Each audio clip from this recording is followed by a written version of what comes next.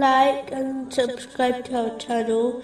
Leave your questions and feedback in the comments section. Enjoy the video. Continuing from the last podcast, which was discussing chapter 60, verse 10. That is the judgment of Allah. He judges between you. And Allah is knowing and wise.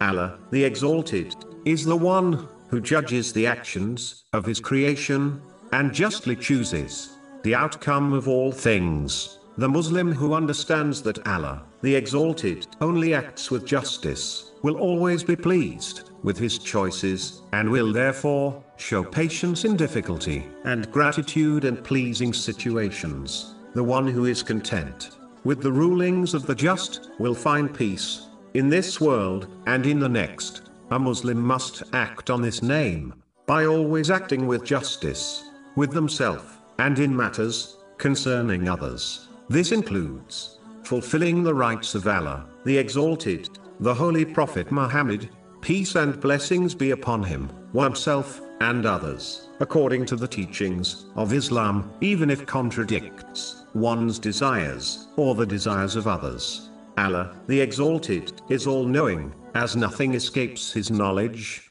whether in the heavens or the earth, whether visible or not.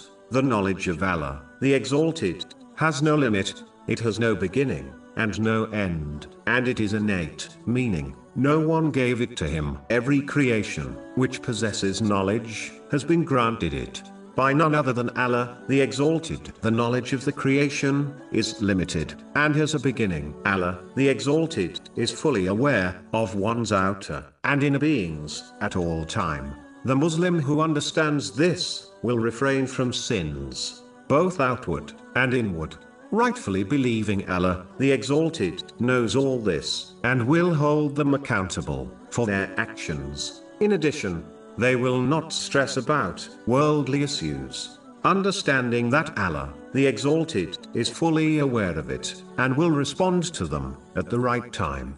A Muslim should act on this divine name by striving to gain and act on useful knowledge, both worldly and religious, which is the path of piety. This is the true inheritor of the holy prophets, peace be upon them, which has been indicated in a narration found in Sunan Ibn Majah, number 223,